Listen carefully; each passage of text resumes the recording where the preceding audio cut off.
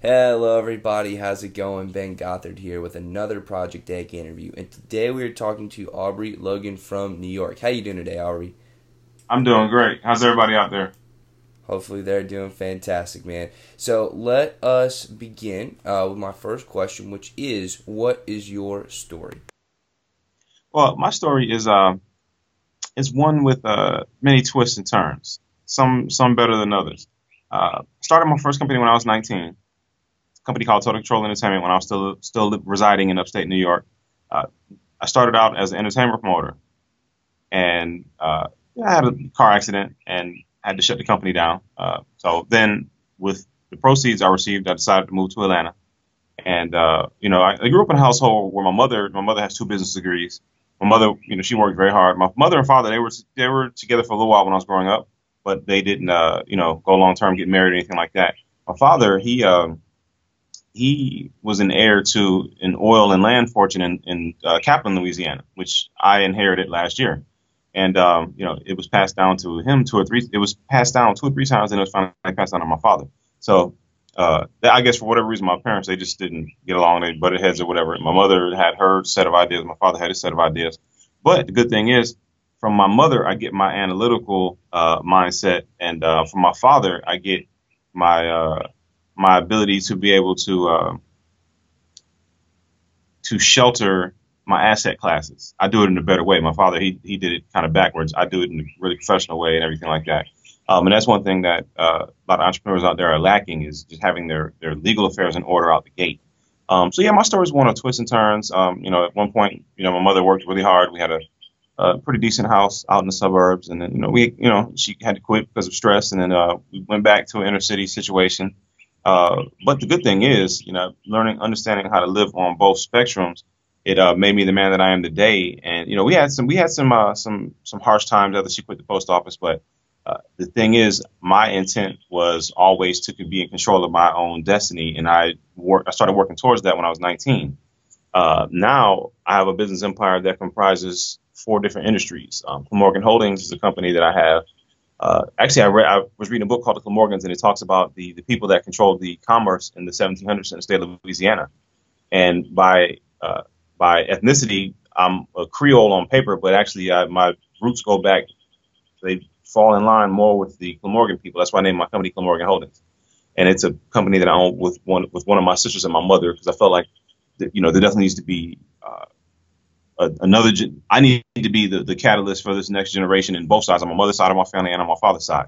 And under Morgan Holdings, we have two subsidiaries. We have Morgan Property Management, which the property that I inherited is owned by Morgan Property Management, and we're looking to do some multifamily deals.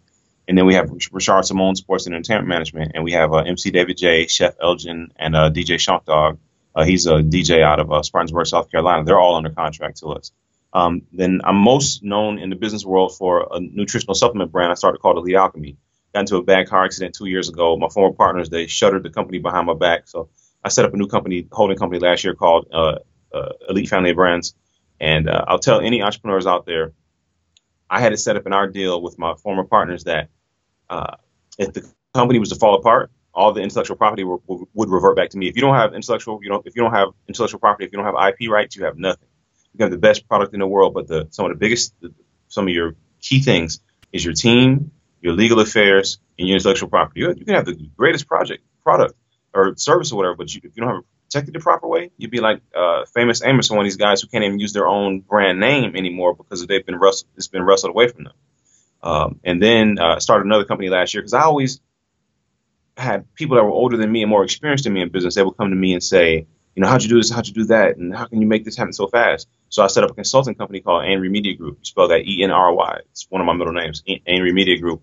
And then another company I started last year, Blue Dream Industries. That's my first segue into the cannabis industry, and we make ancillary products. We'll probably grow, and we have a plan to do some edibles and stuff in the future, but we're leading with cutting edge technology as far as ancillary products goes. So that kind of brings you from my youth to where I'm at now as a 33-year-old businessman. So, I wanna dive a little bit deeper into your history. So, what sort of childhood did you have as far as entrepreneurship goes? I mean, were you exposed to it at a young age? Um, how did you really get introduced to the whole world of entrepreneurship? Oh yes, I was introduced to it at an early age. My brother Michael, one of my well, all my brothers, my two brothers are on my dad's side.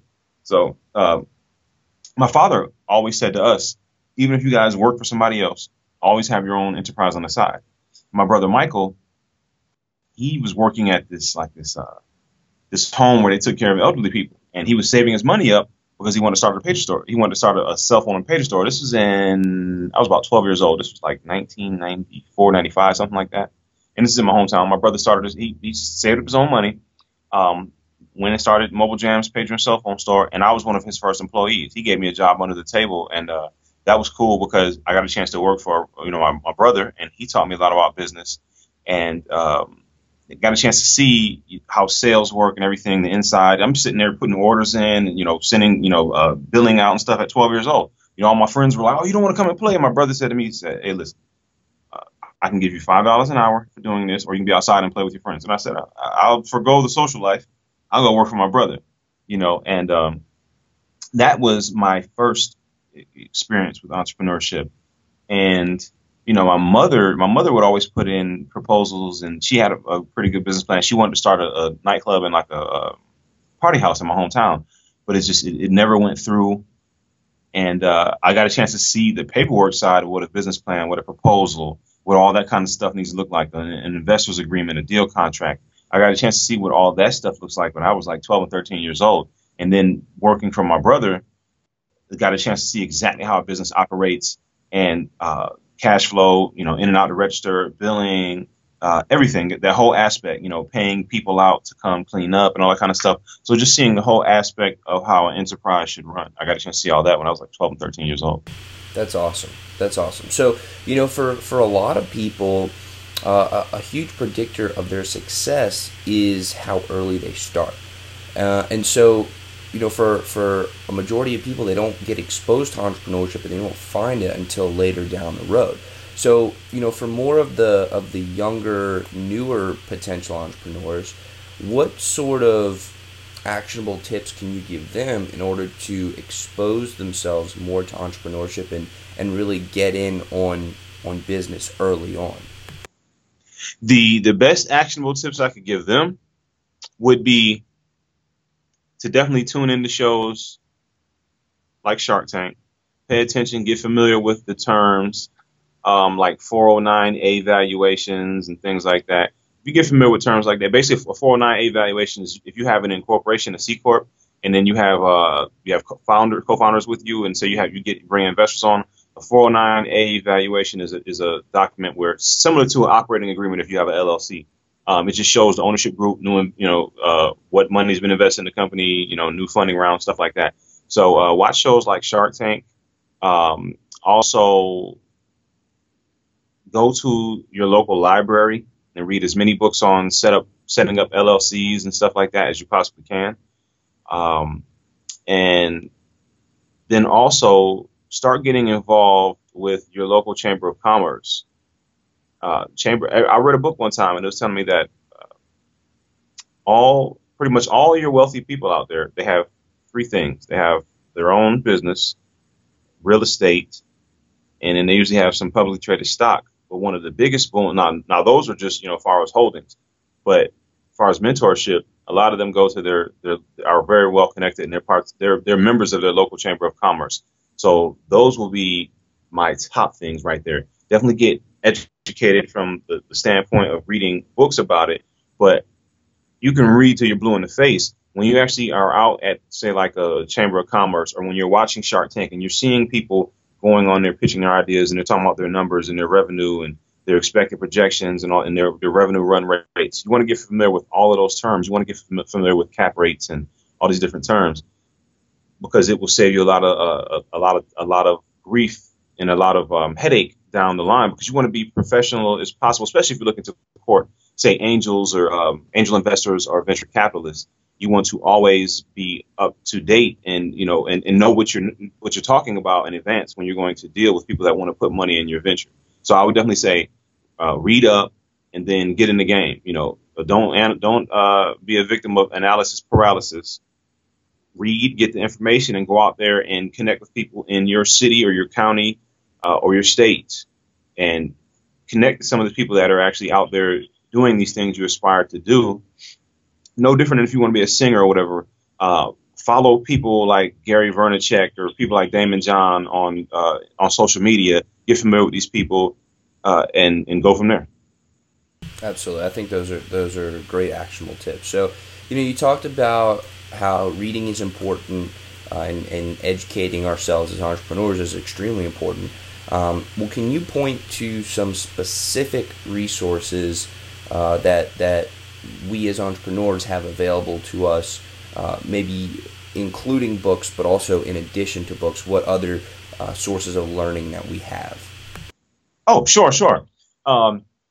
You have, in most cities, you have like here in Atlanta, we have Invest Atlanta, and I can't remember the name of the one in Miami, but Invest Atlanta is a company. I mean, not a company, but a community database where you can actually go and meet with them at their office and stuff like that. But with them, they have different incentives where, say, if you start a business and it's headquartered inside the city of Atlanta city limits, you get, for every 2 or 3 jobs you create, you get like a $3,500 tax credit. So get familiar with programs like that, the Urban League, Kiva from micro lending. A lot of people kind of sleep on Kiva, but that's a very good source. The lady who started the Cooley Moringa brand, she got an early investment from Kiva.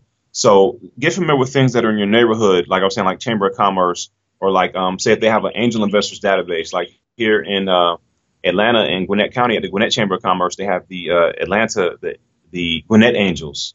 It's a big database of angel investors. Definitely get familiar with stuff like that. Go to your town hall and city hall and see what other programs they have available, because there's literally millions of dollars that are out there and people just don't know. There are community revitalization boards and stuff like that. And in most states, everybody thinks that all the VC money is in Silicon Valley, but there's a lot of, like in Denver, there's a lot of, and even in there's one city in Utah, they have a lot of VC money floating around. So get familiar, do some research on who the biggest VCs are in your state, and get familiar with their offices are, and and get your pitch deck ready and stuff like that. So just really look at what's available in your county, in your city, as far as programs that you can get money from to start your business, because they're out there. A lot of people just don't know that. It's just like building business credit. A lot of entrepreneurs, I was talking to a guy the other day, and he was just like, well, I'm using my own personal credit cards and my own money out of my own bank to fund my business. And I'm like, whoa, you don't have a business bank account? You don't have any business credit cards? So getting vendor credit, starting out with companies like Quill or Uline. And once you get 5 payment experiences, then you can move to the next level. Basically, you can get to the point where you don't have to be a personal guarantor for anything in your business. I've been through that, where I've been a personal guarantor for American Express and a Capital One card before. Then the business fell apart, and then partners were nowhere to be found, telling me they paid back the investor, and I'm like, that's insane, because I had the investor contract right in front of me. He asked for points on future products we come out with. He asked for royalties on future products. So that kind of left me in a bind, because I was personally attached to it. So definitely look at programs that are similar to like Urban League or Invest Atlanta in your neighborhood, and then also look to build a business credit profile that's separate from your own, so in that way you can finance your business without the threat of, if this stuff falls apart, it comes back on you. Because if the business entity falls apart and everything's in the business name, then you're cool, you have nothing to worry about. But definitely look at programs and incentives in your local area that you can benefit from. Absolutely. And I think one of the biggest takeaways is that the money is out there, the information is out there, but it is up to us as entrepreneurs to go out and find it, right? We can't be reactive and just hope that the right information at the right time is going to just show up in our mailbox or our inbox as an email, right? It's just not going to happen. We have to go out and we have to be aggressive about learning and growing and developing. And I just think that's really important, and a lot of people don't have that mentality, and I think they should. So Anyways, I want to talk a little bit about how you started your first company at 19 years old. Can you talk a little bit about the actionable steps that you took to get that started and get it running, and maybe just take us through that time period? Sure. My first step was to figure out why I even wanted to start this company. And then when I looked at my whys, I said, okay, this what name, because naming your company is very important. What kind of name am I gonna put together? And at that time, I owned that company 100%. I was gonna, I didn't have any preset. I didn't have anybody in around that was gonna be a partner. None of my friends at the time really had a business mindset. And my thing was, I just wanted to be free in life and do what my father told me. Just have my own thing. And so looked up the name in the New York State database. The name wasn't taken. So the next thing was to go get my articles of organization through the state. And it was a little bit different. It was 2003. Most states you can do your stuff all online now, but it was a bunch of paperwork, just very antiquated stuff. But got that filed. And once that came back, went to, I think it was M&T Bank, and set up a business bank account. And I just did the basic research, see if the name was taken or not, ask myself why, and I went from there.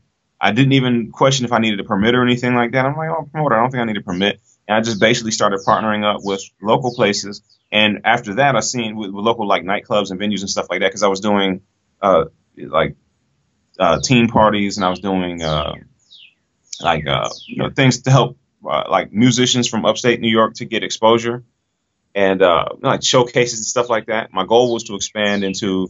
There's a guy from my hometown named Roy Eagle that I really respect. He's a boxing promoter. He made his money in real estate, and he's actually put a lot of the local fighters in my hometown kind of on the map. And my goal was to do stuff like that, but somebody made sure that didn't happen, because they met me at the turning lane and slammed into me, and made sure that didn't happen. But up to that point, everything was cool. As a young guy, 19 years old, I was doing pretty good. I was doing like $45,000 a year in revenue. That was like in a 2-year time span, because I went in with the right intent, and like I said, got my paperwork, didn't do analysis paralysis, and went on from there and started forming partnerships and just made a move.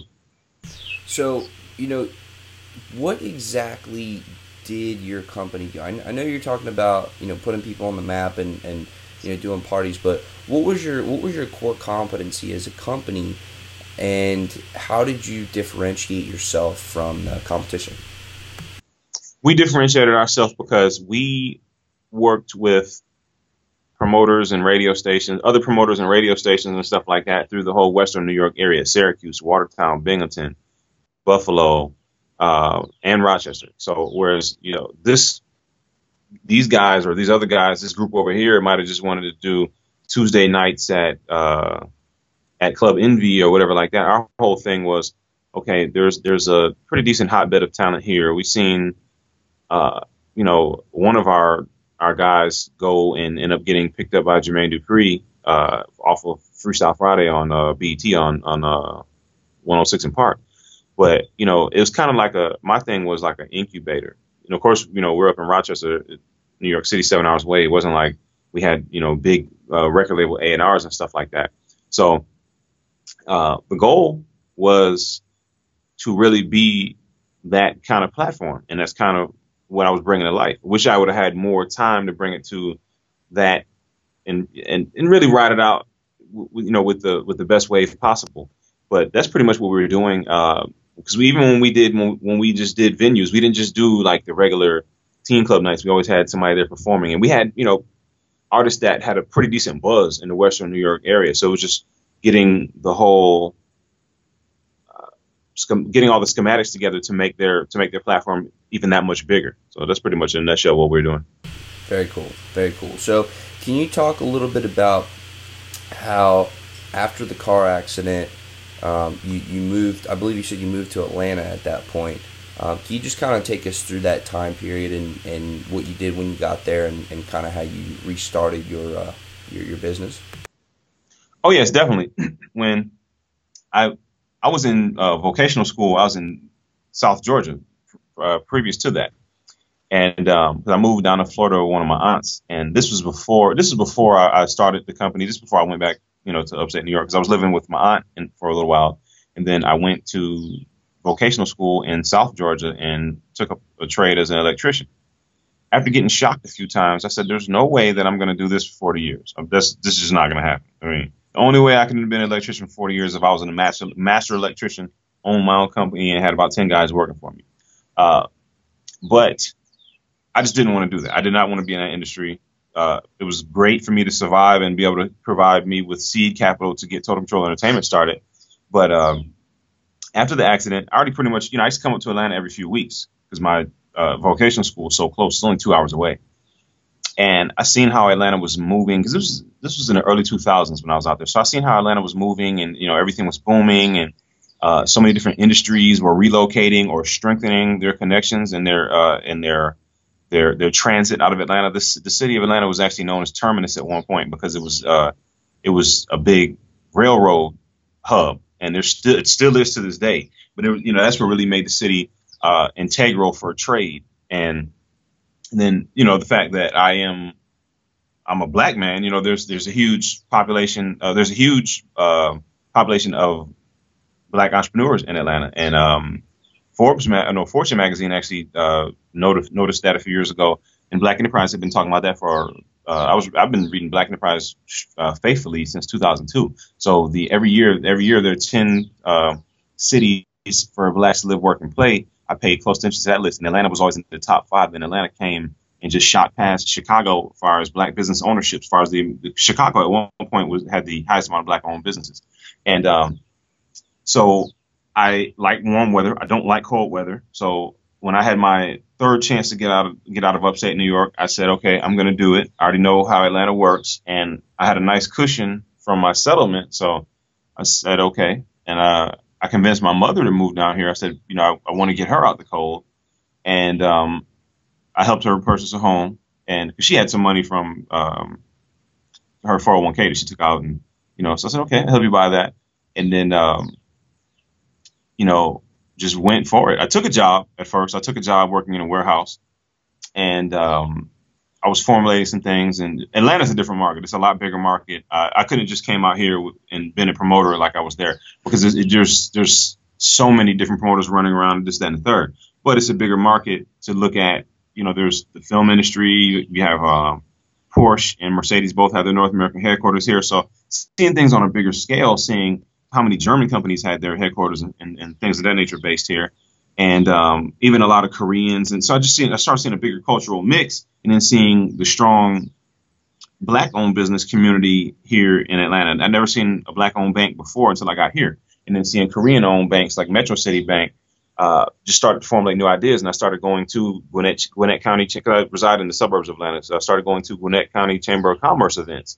Went to one chance event that was put on by the Gwinnett Chamber of Commerce, but it was in collaboration with the Atlanta Korean Association. So I met the chairman of the Atlanta Korean Association, stayed connected with him. And Atlanta's one of those cities where there's a lot of people that are making moves and really doing stuff, but there's a lot, it's just like Los Angeles or New York, because there's just 3 top media markets. Everybody's a producer, everybody raps, everybody does this, and a lot of people lying, a lot of people doing this, that, and the third, a lot of people saying they got this kind of business or they got this, they run around here doing this. There's a lot of people that really are doing it, but there's a lot of people that aren't. So I had to weed those people out and really see who was doing what. And then my best friend, he and I met because we were in a network marketing business. And I'll say this, network marketing, was one of the first things that kind of hit me when I moved to Atlanta, because I was searching for something. I had a little bit of capital. I had a decent amount of capital from the accident, and then I had an idea of what I wanted some things I wanted to do, but then, I got pulled into network marketing, and I learned principles from network marketing about how to run a business with low overhead. And so I did that for about a year and a half, and I was mainly just consuming the product, to be honest with you. I understood like how the founders of this company got where they're at. I said, okay. And then I went and worked for another company because the company I was working for, I worked for them like 2 or 3 years. Then I went and worked for Home Depot. I was working as a supervisor. I got an upgraded position in their distribution center. So between working in the 2 warehouses, I learned the distribution and how distribution industry works. Then a buddy of mine, another black gentleman, he had a nutrition store, and I thought that was cool because that's something I've always been into, and I thought it was cool, somebody that I could relate to, and we had a similar message about a lot of the space that was out there currently in the nutrition world. So we partnered up, and I received 3% ownership, and we went from there, and we just. I mean, it was just we went from like $147,000 a year in revenue to $400,000, and we were featured in the Gwinnett magazine 2 years in a row. We had big plaques up in the shop and everything, so that was cool. My face was in the magazine. They interviewed me. Then we were in the Sewanee magazine. Sewanee is another suburb in Gwinnett County. It was another little city in the Gwinnett County suburb. So we were in the Sewanee magazine. And then we always said, we're selling that because we did juices and smoothies and shakes and stuff like that. But we sold to-go items in our cooler, and then we also sold supplements. Most of our volume, about 60% of our volume came from supplements. And we would always say, all these other people's stuff is great, but we need to come out with our own line. Then by chance, one of our customers that used to come in, he introduced us to his neighbor. His neighbor was a truck driver, really knowledgeable guy. He was in school to be a trainer. And the 3 of us linked up and found out that my father was from Gordon, Louisiana. My other partner, Dan, his father Dan's father was from La Plaza. And his father's still living, but his father's from La Plaza. And then the other partner, he's from New Orleans. So it's like we had such similar roots, and then come to find out down the line, we're kind of related down the line. But anyway, that's a whole other story. But we just had a good vibe and a really good synergy. So we decided to start a supplement brand. And then we said, okay, we got to come up with a name. So I said, whatever we do, it has to be elite. We have to be the top tier. And my other partner said, we got to have alchemy in there because alchemy is the conversion. It's when things go to the next level. It's when they complete. So I turned and looked at both of them. I said, how about Elite Alchemy? We looked it up. It wasn't taken. So we registered the name with the state of Georgia, Elite Limitless Alchemy LLC. That was our parent company. That was our holding company name. I learned a very important lesson, and everybody out there listening, I learned a very important lesson about when you're registering for a trademark, because we had an artist do a logo for us. Very great logo. We took the fleur de lis because all 3 of us had roots to Louisiana. So we took the fleur de lis, and that's how our Elite Alchemy logo came about. And then we told them what colors we wanted. We wanted red because it was red is a color of desire and a color of passion. Black is a color of power and a color of strength.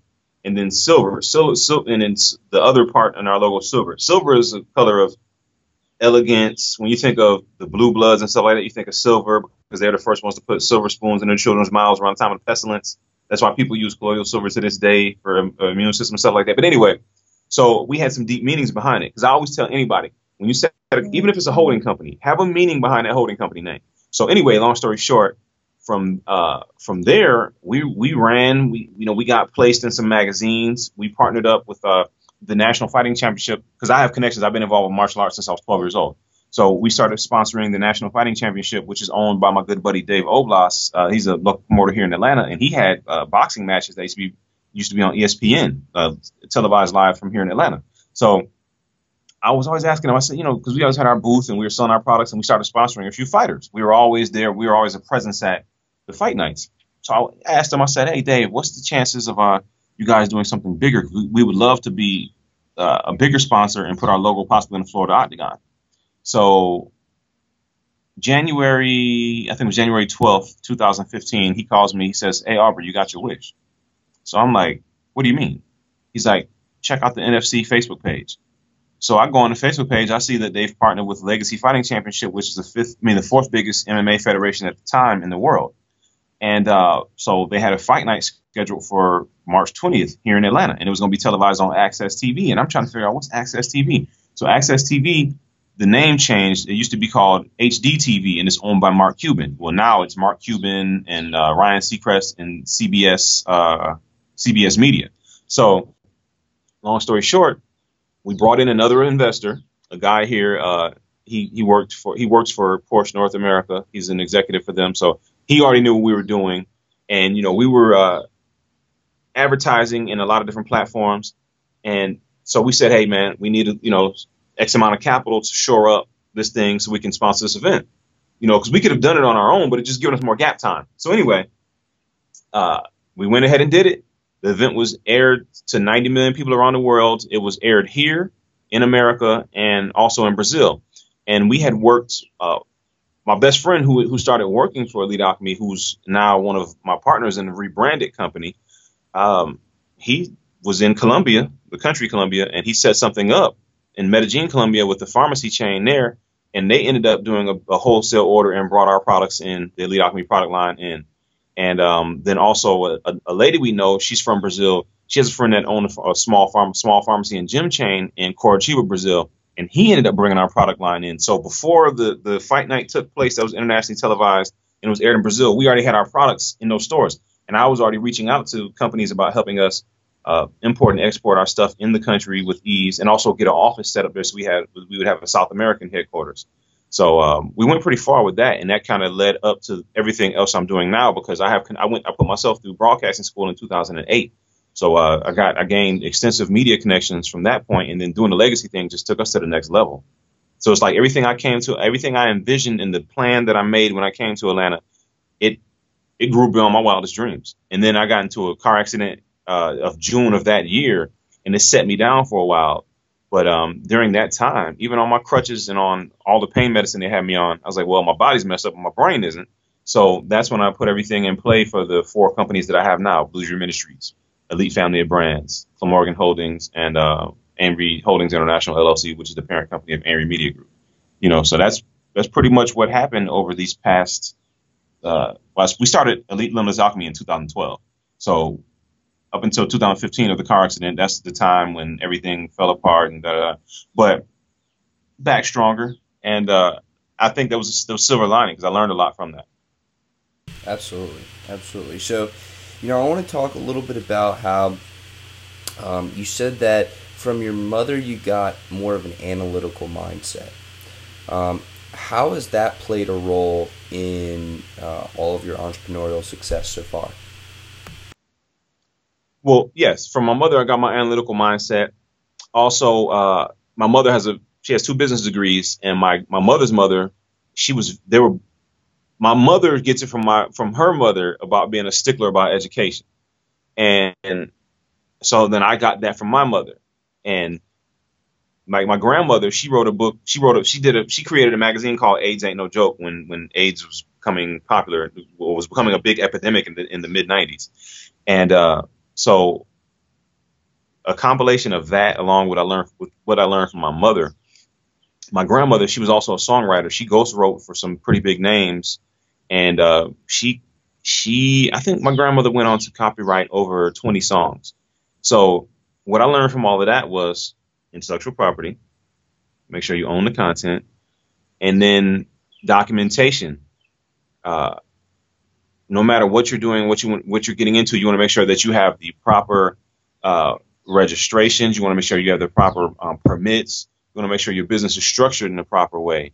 And just seeing my mother put together business plans and stuff like that, that's where I got the whole analytical side from. Because I'm like, oh, okay, this is what corporate veil protection does. It protects the company from being sued because of you for this, that, or the third. If somebody has an issue with you, because we live in a very litigious society nowadays, especially with social media and things of that nature. You have the whole wave of celebrity entrepreneurs such as Gary Vaynerchuk and Mark Cuban and Damon John. These guys are they don't play basketball or sing or rap or anything. They're known for being entrepreneurs that took their game to the top level, and people respect them and follow them, and they do tours based off that. But yeah, that's pretty much where I got all that from. Just, my mother's always been a stickler on education. So was my grandmother. And just understanding what paperwork it took to push this through and get this done, and getting things done in the correct way. Because one of the worst things is when you don't have your paperwork together. It's just like I was saying with Elite Alchemy. I learned a lesson. I had to spend the money twice to trademark the Elite Alchemy name, because I originally had the artist do the logo with the name Elite Limitless Alchemy LLC. So when I submitted it to the law firm that was doing the trademark, they're like, oh, well, you said this was going to be Elite Alchemy, but now it's Elite Lemons Alchemy LLC. I'm like, well, can I just change it? They're like, no, you got to do a whole other application. So, all my analytical stuff was on point, but that was my first time ever dealing with trademarks. But since then, I've gotten so good to the point where I know how I can basically trademark my own stuff without a lawyer. Some patents for this product I'm launching called the Vayfunnel through my Blue Dream Industries company. I started doing the patent information by myself, but a few years ago, I was still dealing. Now, if you're creating something very complex, still go through a lawyer, definitely. But depending on what it is, you can do the filings yourself. Sarah Blakely, the founder of Spanx, I know her through one of the guys that's on the board of directors for Elite Alchemy. For Blue Dream Industries. She did all her own patent filings. But in a nutshell, that's pretty much where I got all that from. My mother was always like on me about schoolwork and having all my documentation right and having all my ducks in a row, having everything in line. And I thank her for that immensely, because it's like, as a businessman nowadays, it's like, I was just, one of my biggest things I tell anybody is when you look at the word executive, so many people get it misconstrued. I was talking to an executive from a movie studio the other day, and we're emailing. Then we had a 30-minute gap in the email. So I get on the phone, I'll call him, and I'm like, well, all you had to do was just send a few words back. What's going on? And he's giving me all these excuses. Basically, I'm saying all to say this. The root word of the word executive is to execute. So if you're going to be an executive, you want to be the CEO, you want to be COO, or whatever it is, or, executive chairman. If you want to, wear the big boy or big girl shoes, you have to be willing and able to execute in the business world. That's one of the biggest things. Absolutely.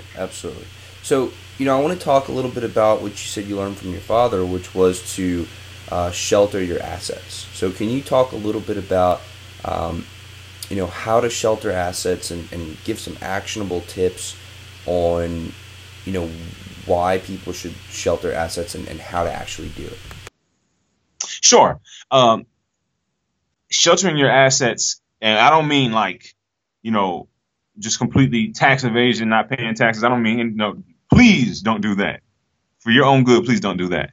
What I mean is, like, my father, when he inherited the land and the oil wells in Kaplan, Louisiana, right?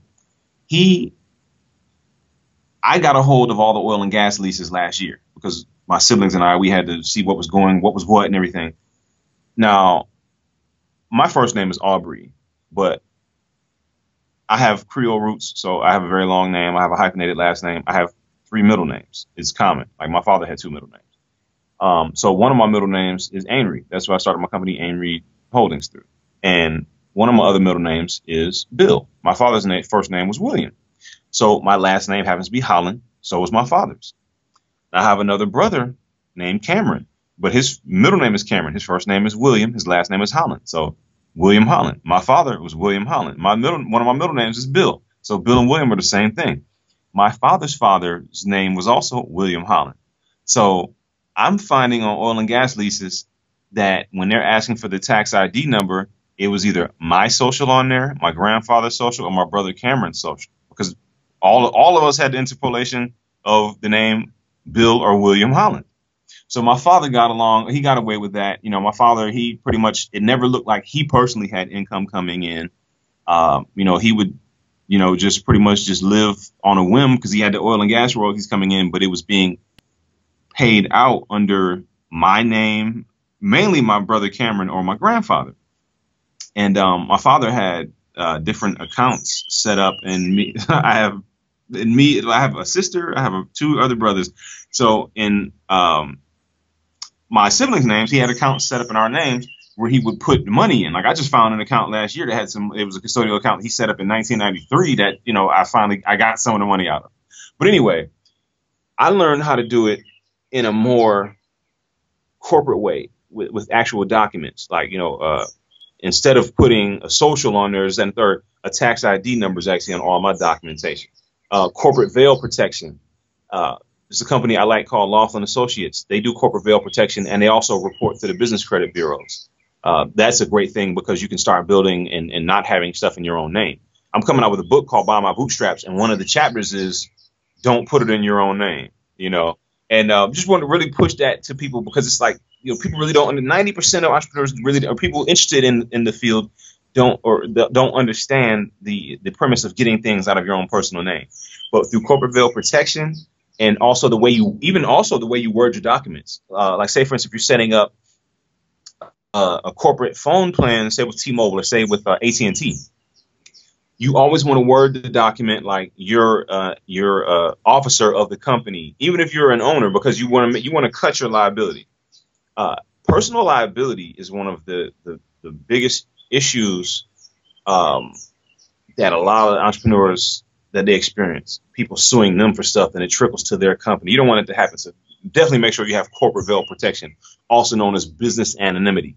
But Laughlin and Associates, those guys, they'll take care of you.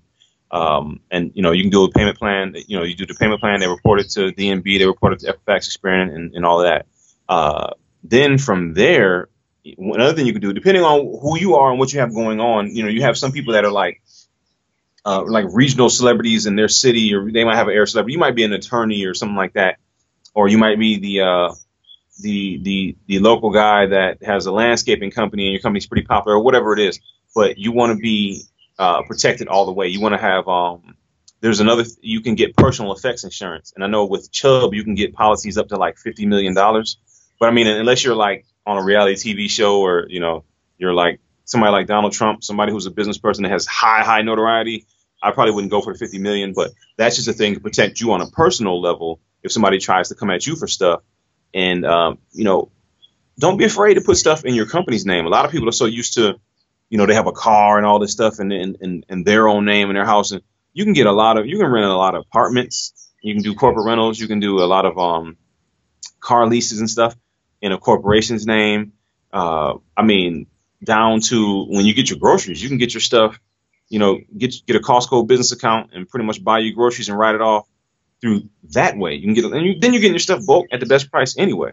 So things like that is really how you get it done. Corporate veil protection, making sure you fill your documents out the right way, and never be a guarantor. I mean, we have too many resources nowadays where you can pretty much have everything in your own corporation's name. But I basically learned a way how to do it in a more structured corporate way than my father did. Because a lot of people are trying to do this and put stuff in their kids' names. And it's cool if you still want to do that and just set them up for the future.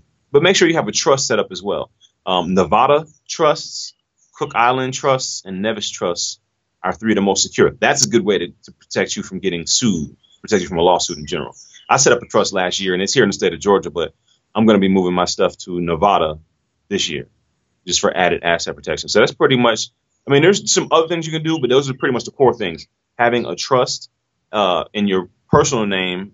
Because like for me, I have 4 corporations. So all my corporations and everything are in my trust. But then you can also set up trusts in your business name. Like last year, Mondelez International tried a $23 billion hostile takeover of Nestle.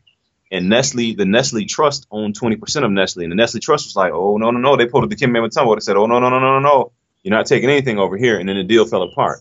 But when you have a trust, especially if you have anybody out there who's looking to get into real estate, like property management, having your own brokerage and stuff like that, if you're actually going to own property and the property still has a note on it, make sure you have a trust, because the trust will protect that property to a degree. You want to have a safe, like whatever your company is, Brookshire Property Management or whatever. Make sure you have a Brookshire Property Management trust set up. And you can get these trusts set up for a little or nothing, depending on what law firm you go through.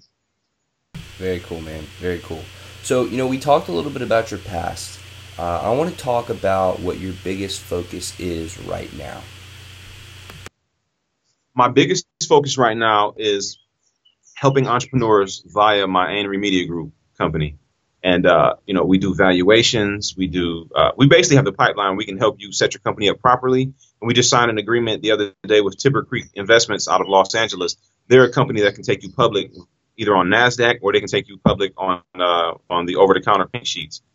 So basically, we have the pipeline where we can help you. We can assist in structuring everything from inception of the business all the way up to help you go on public. We have a partnership with Able Lending. We have a partnership with NAV to help you accurately set all your stuff up for your business credit. So we can assist in that, helping you get your business credit straight and everything. And Blue Dream Industries. So the cannabis industry. I'm 33 now. Been a lover of cannabis since I was about 14, 15.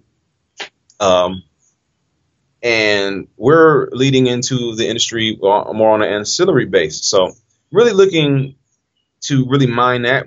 Through Blue Dream Industries, we have the rights. We own the rights to 19 different brands. We're leading with our vape funnel. And we just got our thing back the other day, our notice of issue of allowance, because it's with applying for a trademark. It's a marathon. It's an 8-month marathon, and your victory lap is when they send that 30-day the thing where they sit it out there, if anywhere, the notice of opposition. And if nobody opposes your trademark within 30 days, you go ahead and prove use. Either show them like a website where you're selling products, or you're marketing your services or whatever, or it could be something as simple as a Facebook page for your brand. So that right now, those are my two biggest things. And I'm heavily involved in sports and entertainment management through my Richard Simone Sports and Entertainment Management, which is a division of Morgan Holdings LLC. But my two biggest things right now are definitely guiding entrepreneurs where they need to be through Aubrey Media Group, and also my push through Blue Dream Ministries. Now I've been looking at a few things now about getting on a few board of directors for a few startups and a few mid-sized companies that have been around for a while. So being a board member is something that I'm definitely loving. There's a incubator that some friends of mine up in Pueblo, Colorado, they're putting together for the cannabis industry right now. So I'm coming on as a board member, and because of what I have going on with Aubrey Holdings, we'll be in-house showing the entrepreneurs how to how to get their business credit right, how to fix any discrepancies in their paperwork, how to get an accurate valuation on their business, so that way you're not giving 50% of your company up for like 40 grand or something like that. Or on the flip side, you're not asking some VC or some angel for $10 million for a company that, is only worth 100 grand, because that's one of the biggest things, being able to step to the business world in the right way, being able to put your face and your name and your brand out there the right way. Because one of the biggest things, like Coca-Cola, their brand alone is worth $80 billion. Coca-Cola has 20 brands that generate at least $1 billion a year or more. Not saying that, somebody might, people out there listening, you might just want to, have a cool, ice cream shop in your neighborhood, but you want to go about it the right way. Your ambition might not be to have a multi-billion-dollar global business, but say if you just want to be, the person who's known in Greensville, South Carolina, or wherever you're at, for this, that, and the third, you want to go in for making sure that your paperwork is right and everything is set right.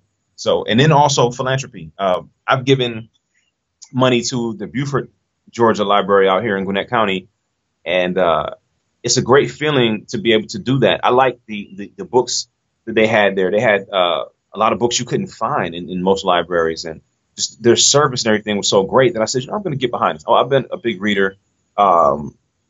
And my mother and my grandmother, they instilled that in me. They were educators. My mother used to be a substitute teacher. My mother was a nurse. I've seen my mother have a lot of trades over the years, in interior decorating and stuff like that. And just being able to see her transition and have all her documents in a row. And I think that's very, very important. And I stress that you always want to have your things together. It's a common, the phrase or the quote, be ready so you don't have to get ready. That sounds true. That rings true throughout the business world. I will always tell anybody this: have all that stuff in line. But definitely setting up my own 501c3s. We're setting one up right now through Blue Dream Ministries, the Blue Dream Cares Foundation, and also Angel Group Network is another one. Once I experienced certain things law-wise, because this accident I got into in 2015 was way worse than the one in 2004. And I noticed things like in the state of California, they have one of the lowest minimum car insurance policies. And with all the luxury car stuff they have out there, it's you could really be in a bind if somebody hits you and they don't have proper insurance. So really philanthropy, being a board member, because I really want to help a lot of these companies that are around that run on, because I honestly, when I'm doing business with people, it gets on my last nerve when they want me to send this paper and that. I'm like, don't you all know about DocuSign or HelloSign or anything like that? So really helping some of these companies that are ran by more seasoned, I'm not going to say older, but people who've been on this planet a little bit longer, who are more seasoned and sometimes can be stuck in their ways, being a board member on some of these big corporations, but also at the same time, being able to be a board member on some of these smaller companies, because a lot of times they lack veteran leadership. Even though I'm only in my 30s, just the things that I've learned in the past, since I was 19, in the past, how many ever years, and then, well, really mainly in this past 5 years, and being able to help people that are on the come up and being able to really be in their corner and be in their beck and call, and really just help them take things to the next level. So yeah, right now, man, cannabis industry through Blue Dream, and consulting through Ambry Media Group, philanthropy, and also being a board member. That's pretty much what I have in the scope right now. And the funny thing is, I was joking with my mother the other day. She put me on punishment for the whole summer when I was about 14, because she found out I was indulging in cannabis. And now I'm one of the forerunners in the industry. We just got some press in Inc. magazine back in March. So, everything turned out full circle. It turned out cool. That's awesome, man. That's awesome. So, we talked a little bit about what you're doing in the past. We talked about what your biggest focus is. I want to talk a little bit about the future. Specifically, I want to talk about legacy, right? What do you want to leave behind as your legacy? What I want to leave behind as my legacy is, I don't have any children now. I have a bunch of nieces and nephews, and, I've taught them about bullying. One of my nephews, he's 8 years old, and I made an agreement with him last year, and he said, on my side, if this turns out right, I want $50. So he comes at me 2 days later. He said, Uncle Aubrey, you know what? I said, on a second thought, I'd rather get a gram of gold, because I showed him, how to look at what gold and silver and platinum and palladium and all this stuff, what it's trading for, and about how, we haven't been on the gold standard in America with our currency since 1973. And he flipped it on me, and he said, so now he's an 8-year-old with a gram of gold. So, and then I taught him some things about the stock market. There's a company called Stockpile where you can have custodial accounts for, you can send stock to friends and family members and stuff like that for their birthdays, Christmas, or whatever. But you can also set up custodial accounts with minors under 18. So got him a few shares of stock, and so he's understanding that. Then some of my other nephews, I do what I can for them, but see, he's around me. He's there's about 20 minutes from me. So then my other, like my nieces and stuff like that. One of my nieces just celebrated her 9th birthday, and we had a family get together in Myrtle Beach. And for her birthday, I gave her two 1-pound copper bars and a 1 ounce of silver, just to get them to understand, precious metals and things like that, and the financial world and how it works. And when I go to do business, I have different offices set up around Atlanta for my numerous ventures. And whenever I'm going to, say, have people meet me at my offices, or if I'm going to meet somebody else at their office, I usually at least always bring my nephew with me. When my nieces were here last summer, I brought them with me. So as far as legacy, because there was stuff I didn't even recognize about my legacy till last year, about the legacy that I just inherited, and the legacy that I'm a part of since birth. Like, I was talking to some of my family members in New Iberia and Metairie and some other family members down there in Louisiana last year. And some of them, they didn't really deal with my father, but they take kindly to me. And I got to come out there. I'm probably going to be in Louisiana next month, coming to check out my property, and I'm working on some things, because the state of Louisiana, they just last year they legalized medical marijuana, and there's a whole program where you can grow, and they're only going to allow 10 dispensaries throughout the whole state. But got to come out there pretty soon and talk to some other family members. But the things I learned last year is, one of my great uncles, he was an advisor to the King of France in the 1700s, and one of my cousins, I think she was an advisor to Barack Obama. But I seen, like, it's in my blood to be an advisor and to just be, the guy that I am, and the thing I want to leave is, like, I already have it set up in my trust where if I was to pass away right now, I have it set up where, certain family members and certain, really good friends and certain advisors, they will get they will inherit my percentage of this company. But I have it set up also where my nieces and nephews will take over this company or that company.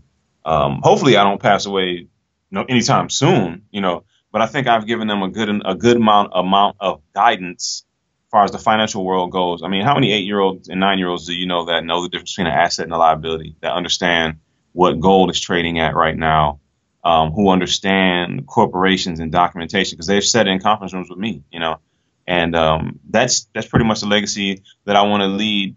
Just being an advisor and being somebody who was here to go to bat for other people, somebody who had an element of a teacher in them. Even though I didn't go to college or anything like that, I went to vocational school, got my trade, and then I learned how the business world works. So I said, why would I go, not knocking my mother's business degrees, but, or anybody else's business degrees. But the thing is, you have like Korean so-called immigrants. You have, because we're all immigrants to this country in my mind, but you have Korean immigrants who might not have went past ninth grade, but they own the cleaners in your neighborhood, So I just feel like you can get education in one field, but you can get self-education. I think Jim Rohn said this, and it can take you to a whole nother level you never even imagined. So my whole goal in leaving my legacy is showing people that you don't have to, quote unquote, have a famous last name, even though I am related to Wynton Marsalis and a few of the jazz musicians and stuff like that. Just really seeing like the Boutte and the Broussard and all the different lineages that I'm related to. Like my last name is Holland, but being related to all of them and just finding all this other stuff. And, like my great grandfather, when he came to America from Haiti around the time of the Louisiana Purchase, he just started purchasing land. And he had amassed 1,000 acres. And every time somebody in my family would have a child, we're going to break 2 acres off and give it to cousin Cicely's son or this and the third. And I see actually going through the documentation and finding all that out last year, I'm just like, wow. So I have a big responsibility definitely to not only just in my family, but just in general to the millennials that are out there nowadays, because a lot of them they're kind of lacking a lot of fundamentals. And, just people in general that have a vision for being something bigger than they are now, or taking a brand and being bigger than they are now. Because a lot of people don't know where to start. I figured it out. I figured out how to put the key in the ignition and drive the car at 100 miles per hour, and do it while switching lanes, so to speak. So I want to be able to be that guy who's remembered in history, that he showed people that you can go to the big stage with this step and this step. It doesn't have to be this step, this step, this step, this step, and this step. You can go to the big stage. I mean, we were a 2.5-year-old business at the time, and we partnered and did the deal to sponsor Legacy's LFC 40. And, we ended up picking up the heavyweight champ after that event, because he fought on that card too. And I was talking to him after he fought. We ended up having him sponsor us. So just getting people to understand that you can get to the big stage with applied knowledge, and you can take 2 or 3 routes to get there instead of 35. So that's pretty much the legacy I want to leave on the world, is just continue to, what was the legacy that was left to me, being an advisor. I came into being a landowner on a whim. I always wanted to get into real estate. So just showing people that it's easier than you think. It's not easy in general, but it's easier than you think. Andy Frisella always says, if you do the work, it will happen. And I always tell people, whether it be people that I'm doing business with or even myself, that you got to execute. If you want to be an executive and you want to be respected in this world and you want to leave a stamp, you got to know how to execute. Absolutely. So, I want to lighten the mood a little bit. Got some few questions for you, kind of rapid fire. So, if you could go back to any time period, which time period would you go to and why? In history? You saying like any time period in history? Yeah. I would go back to. I'll probably go back to the Renaissance time. That's cool. Oh yeah, that's cool. Okay, so if you could talk to any one person, either past or present, who would you talk to, and what would you talk about? If I could talk to anybody, it would be King Mansa Musa. King Mansa Musa was a king that was what's now Mali in West Africa. He took over in Mansa Musa. He took over in Mali when at the time it was called Timbuktu. He took over when his father died. And some of the first universities in the world were built in what's now Mali in West Africa. And they had the salt trade worldwide on lock. And also when his father died, they had huge stores of gold in Mali, and what's not, it was Timbuktu at the time, but that's what made him the richest. If you Google Mansa Musa, he was the richest person that ever lived, and it was because of he had all the stores of gold. Pretty much the empire of Mali and Timbuktu was his to preside over, and he had all the gold. So I would love to talk to him, and because this guy, he had an extravagant lifestyle. He was a Muslim. They would build mosques like wherever they were at. He went on a famous pilgrimage to Mecca, and they spent what's equivalent now to $100 million in gold in Egypt, and they devalued gold in Egypt, and they threw off Egypt's economy. So I think that's really cool because the guy he had, I mean, now we're talking about a man that was darker than me, but he had multiple wives, he had slaves, he had all kind of stuff. I mean, the guy just had it made. What happened is some things he didn't put in place, and like 2 or 3 generations down, the whole empire that he left was just pretty much just pissed away and raped and pillaged and plundered. So I'd love to talk to that guy. Okay. So if you had to be on stage and you had to sing karaoke for 10 million people, what song would you pick? She Bangs by William Hung. That's awesome. I get a kick out of that song, man.